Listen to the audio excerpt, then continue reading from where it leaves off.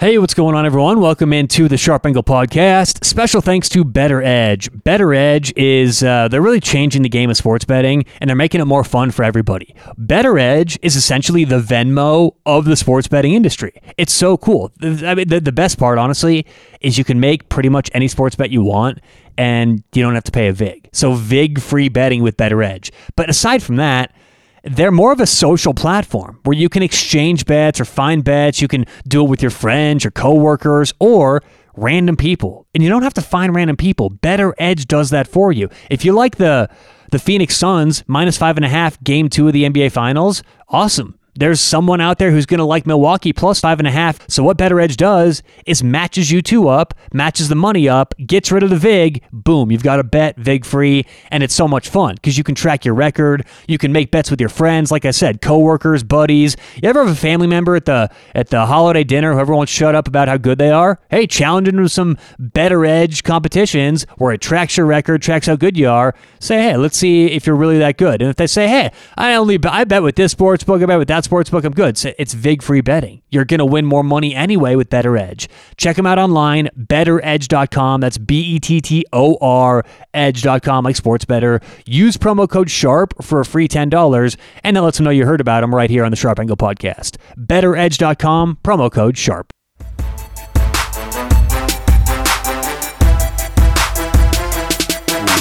What's going on? Welcome into the Sharp Angle Podcast. Thanks for joining us on a Wednesday. Today is Trending Wednesday. It's the 7th of July. July 7th. Happy Hump Day. On today's show, like I said, Trending Wednesday. So we'll cover what's going on in the NBA Finals. Obviously, Phoenix getting off to a 1-0 lead. Got the big win last night. We'll talk about betting Major League Baseball since all of the crackdowns on the sticky stuff. I like how they just call it the sticky stuff. On Pine Tar and all that good stuff. And then there's an article I read about online versus brick and mortar betting. So we'll get to that briefly as well. As I said yesterday and earlier this week, we're going to do a midweek quick picks. So later on today, later on Wednesday afternoon, we'll have some quick picks for games coming up on Thursday and Friday. So you can listen to those quick picks anytime on a Wednesday or Thursday. And like I said, those picks will be on Thursday and Friday. So we'll record that after this. I know that we missed Sunday's quick picks this weekend, so we're sort of doing like a midweek one to make up for that. But either way, on today's show, let's start off by talking about the NBA Finals, the Suns and the Bucks. To start the series, before last night, the Suns were the favorite to win the series, and it's not like it was super close. Now, a lot of times, what you'll get when there's two teams who aren't perceived to be the best teams meeting up at the finals, it's usually much more even, around 50-50, -110 for each team, -120. The Suns to be -180 is actually a pretty big favorite given how both teams were rated in the playoffs and at the end of the regular season in the market. But either way, the Suns around -180, the Bucks around +160 to start the series. After last night's game, the Suns are currently -330 and the Bucks are +275. So certainly the Suns are being looked at right now as the better team, and I think that should be the case. I'm not disputing this. I'm saying they were big favorites to go in. They win game one, and it's not all just about Giannis. Look, Giannis Antetokounmpo, he got hurt in the middle of last series, didn't play the last couple of games, and that was a question mark coming in. How healthy is Giannis? But here's the thing. We didn't know how healthy Giannis was before game one. A lot of question marks, a lot of things floating around there. Tough to distinguish the right news from the wrong news, the true news from the bad news. And let's face it, a lot of times in the playoffs, there will be coaches, PR staffs who leak information that's not true. So you can't take every report on ESPN as it's on its face value or as it's intended to be presented during the playoffs, during more important games. So we didn't know how Giannis was going into game one, and the line closed Phoenix -6. Clearly, Giannis looks okay. I mean, either they injected him with horse tranquilizer, or I should say, like, he may have fallen asleep after that. Let's say like horse numbing medicine. I don't know what I'm trying to say is he looked fine last night. He looked like he was okay. I didn't see that injury being a huge part to this series. Yet, the game opens up game two, -5.5. again, game 1, with all the question marks to Giannis, closed -6. Game 2, we know Giannis is going to be okay. It opens -5.5. Is that saying Giannis is worth a half point when he's healthy compared to not healthy? No, that's not what that's saying. That's saying either the market knew well before game 1 that Giannis was going to be okay, or they're underestimating the move here and they're undervaluing Giannis's health. Regardless, it's extremely interesting and eye-opening, the lack of a big move. The fact that we pretty much now know Giannis is good to go compared to what we knew before, to me, I expected maybe even 4.5, maybe a whole point lower, which wouldn't be that unreasonable. That'd be a 1.5 adjustment, and if Giannis's injury was worth maybe a 1.5, that's acceptable. This whole half-point opening, let's not forget, Phoenix was -5.5 yesterday afternoon, so it's not like it was 7 and 6.5 and 6. It moved up from 5.5. So this is pretty much the same line as game 1. If you disagree with it, if you think Giannis's injury is more important, you'd obviously lean Milwaukee. If not, and you think everything was accounted for in the first game, you may be leaning Phoenix. We do have a bet this game. Stay tuned for today's Quick Picks. It's going to be Wednesday's Quick Picks. It's coming out the same day you're listening to this show. Tune into that and you'll get our pick for this game. But the Suns win game 1. They're currently -330 in the series. Big game from Chris Paul. He stepped up, and it wasn't just his assisting, it was his scoring. Did it with the scoring last night. And the Suns look good after game 1. All right, let's get on to the MLB. Obviously, Major League Baseball cracking down on the sticky stuff. And it's not necessarily, let's be clear about this, it's not necessarily because pitchers were doing so well this year. It's because teams started to complain. There were hitters that had said they'd seen pitches this year they'd never seen before. Spin rates were at an all-time high. And then the MLB had found that there was this new sticky substance called Spider Tack. And Spider Tack had apparently been sent to 10 Major League Baseball clubhouses.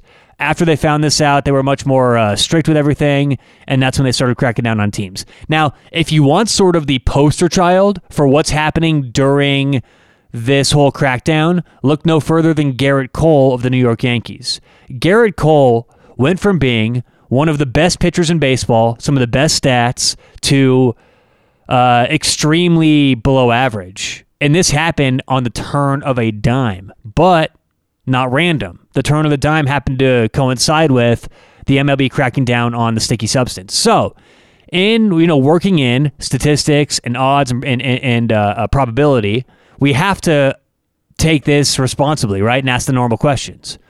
Could this be a coincidence? Could it be that Garrett Cole all of a sudden is quote-unquote regressing toward the mean, that he'd been pitching so well for so long, and he's finding, the home run rate, the spin rate, it's all finally catching up with him? Is that a possibility? Well, after looking at the numbers, it's not likely, but we had to put that out there, right? I guess my whole point of this exercise, going through talking about this, is we don't want to just assume that because two things line up, they're automatically, boom, 100% correlated and connected, and one causes the other. But we want to do our homework and make sure that it's always more than what meets the eye. And it's easy to say, hey, look at all the, this list of 25 pitchers. Look how they did before the crackdown. Look at after. You're going to get a lot of pitchers who looked bad before the crackdown and look good after. You're going to get a lot of pitchers who look good before the crackdown and look bad after. You're going to get a lot of pitchers who went up after, down. My point is, a lot of these things are random. It's finding what means something in the numbers where we can really find some value and find some things to help us with our betting. So for Garrett Cole, I didn't want to be just rushed to a conclusion or anything like that. It's pretty obvious after looking at the numbers, he is impacted by the sticky stuff, the ban and the crackdown. And I do look at the spin rate. I think the spin rate, look, I was one of those people for a long time. It's like, the spin rate, who cares? It's like one of these, it's like exit velocity. It's like one of these stats that doesn't really mean that much. If the guy's producing, it doesn't matter. Now, spin rate matters if you're trying to see, is he using a substance? Is there a change in his delivery of the baseball? And is there a change in what he's allowing the atmosphere to do to the baseball in terms of sliders, curveballs, two-seam fastballs, things like that? And I think it's very clear that if you look at spin rate, and this is usually very public information, Garrett Cole has, pretty much plateaued in a negative way since the crackdown. So I didn't just want to talk about Garrett Cole. I want to talk about, and not even just baseball, when there's a major change in a sport, whether it's a crackdown on sticky stuff, whether it's the NFL making a receiver changing or a catch rule, whether it's college football changing overtime, it always impacts the game in one way or another. Sometimes subtle, sometimes not so subtle. But the mistake a lot of people make is wanting to immediately bet into these ideas before we get anything concrete. It would have been easy to start betting overs in every single baseball game after you heard, okay, pitchers can't use sticky stuff. That means if every game's a coin flip and there's one or two games out there where a pitcher may be affected, we could have a winning bet. So it's about how does one change in a sport affect our handicap? And for the Garrett Cole example, we can see if we study certain players, it is impacting them. And if you look at other players like German Marquez of the Colorado Rockies, he's gotten better since the crackdown. We want to now bet on Marquez. We want to bet against Garrett Cole when they're going to the mound. This is how we take information and apply it in terms of sports betting. All right, let's move on to one more topic before we get out of here today. I read an article, is online betting taking away from the sports bettor? And I want to be very clear about this because it was circulating, it was posted all over Twitter, and I think it was written by a Las Vegas casino who's losing business. And let's be very certain about something. You have a lot more freedom betting online than you do in a brick and mortar casino or at a sports book you walk into.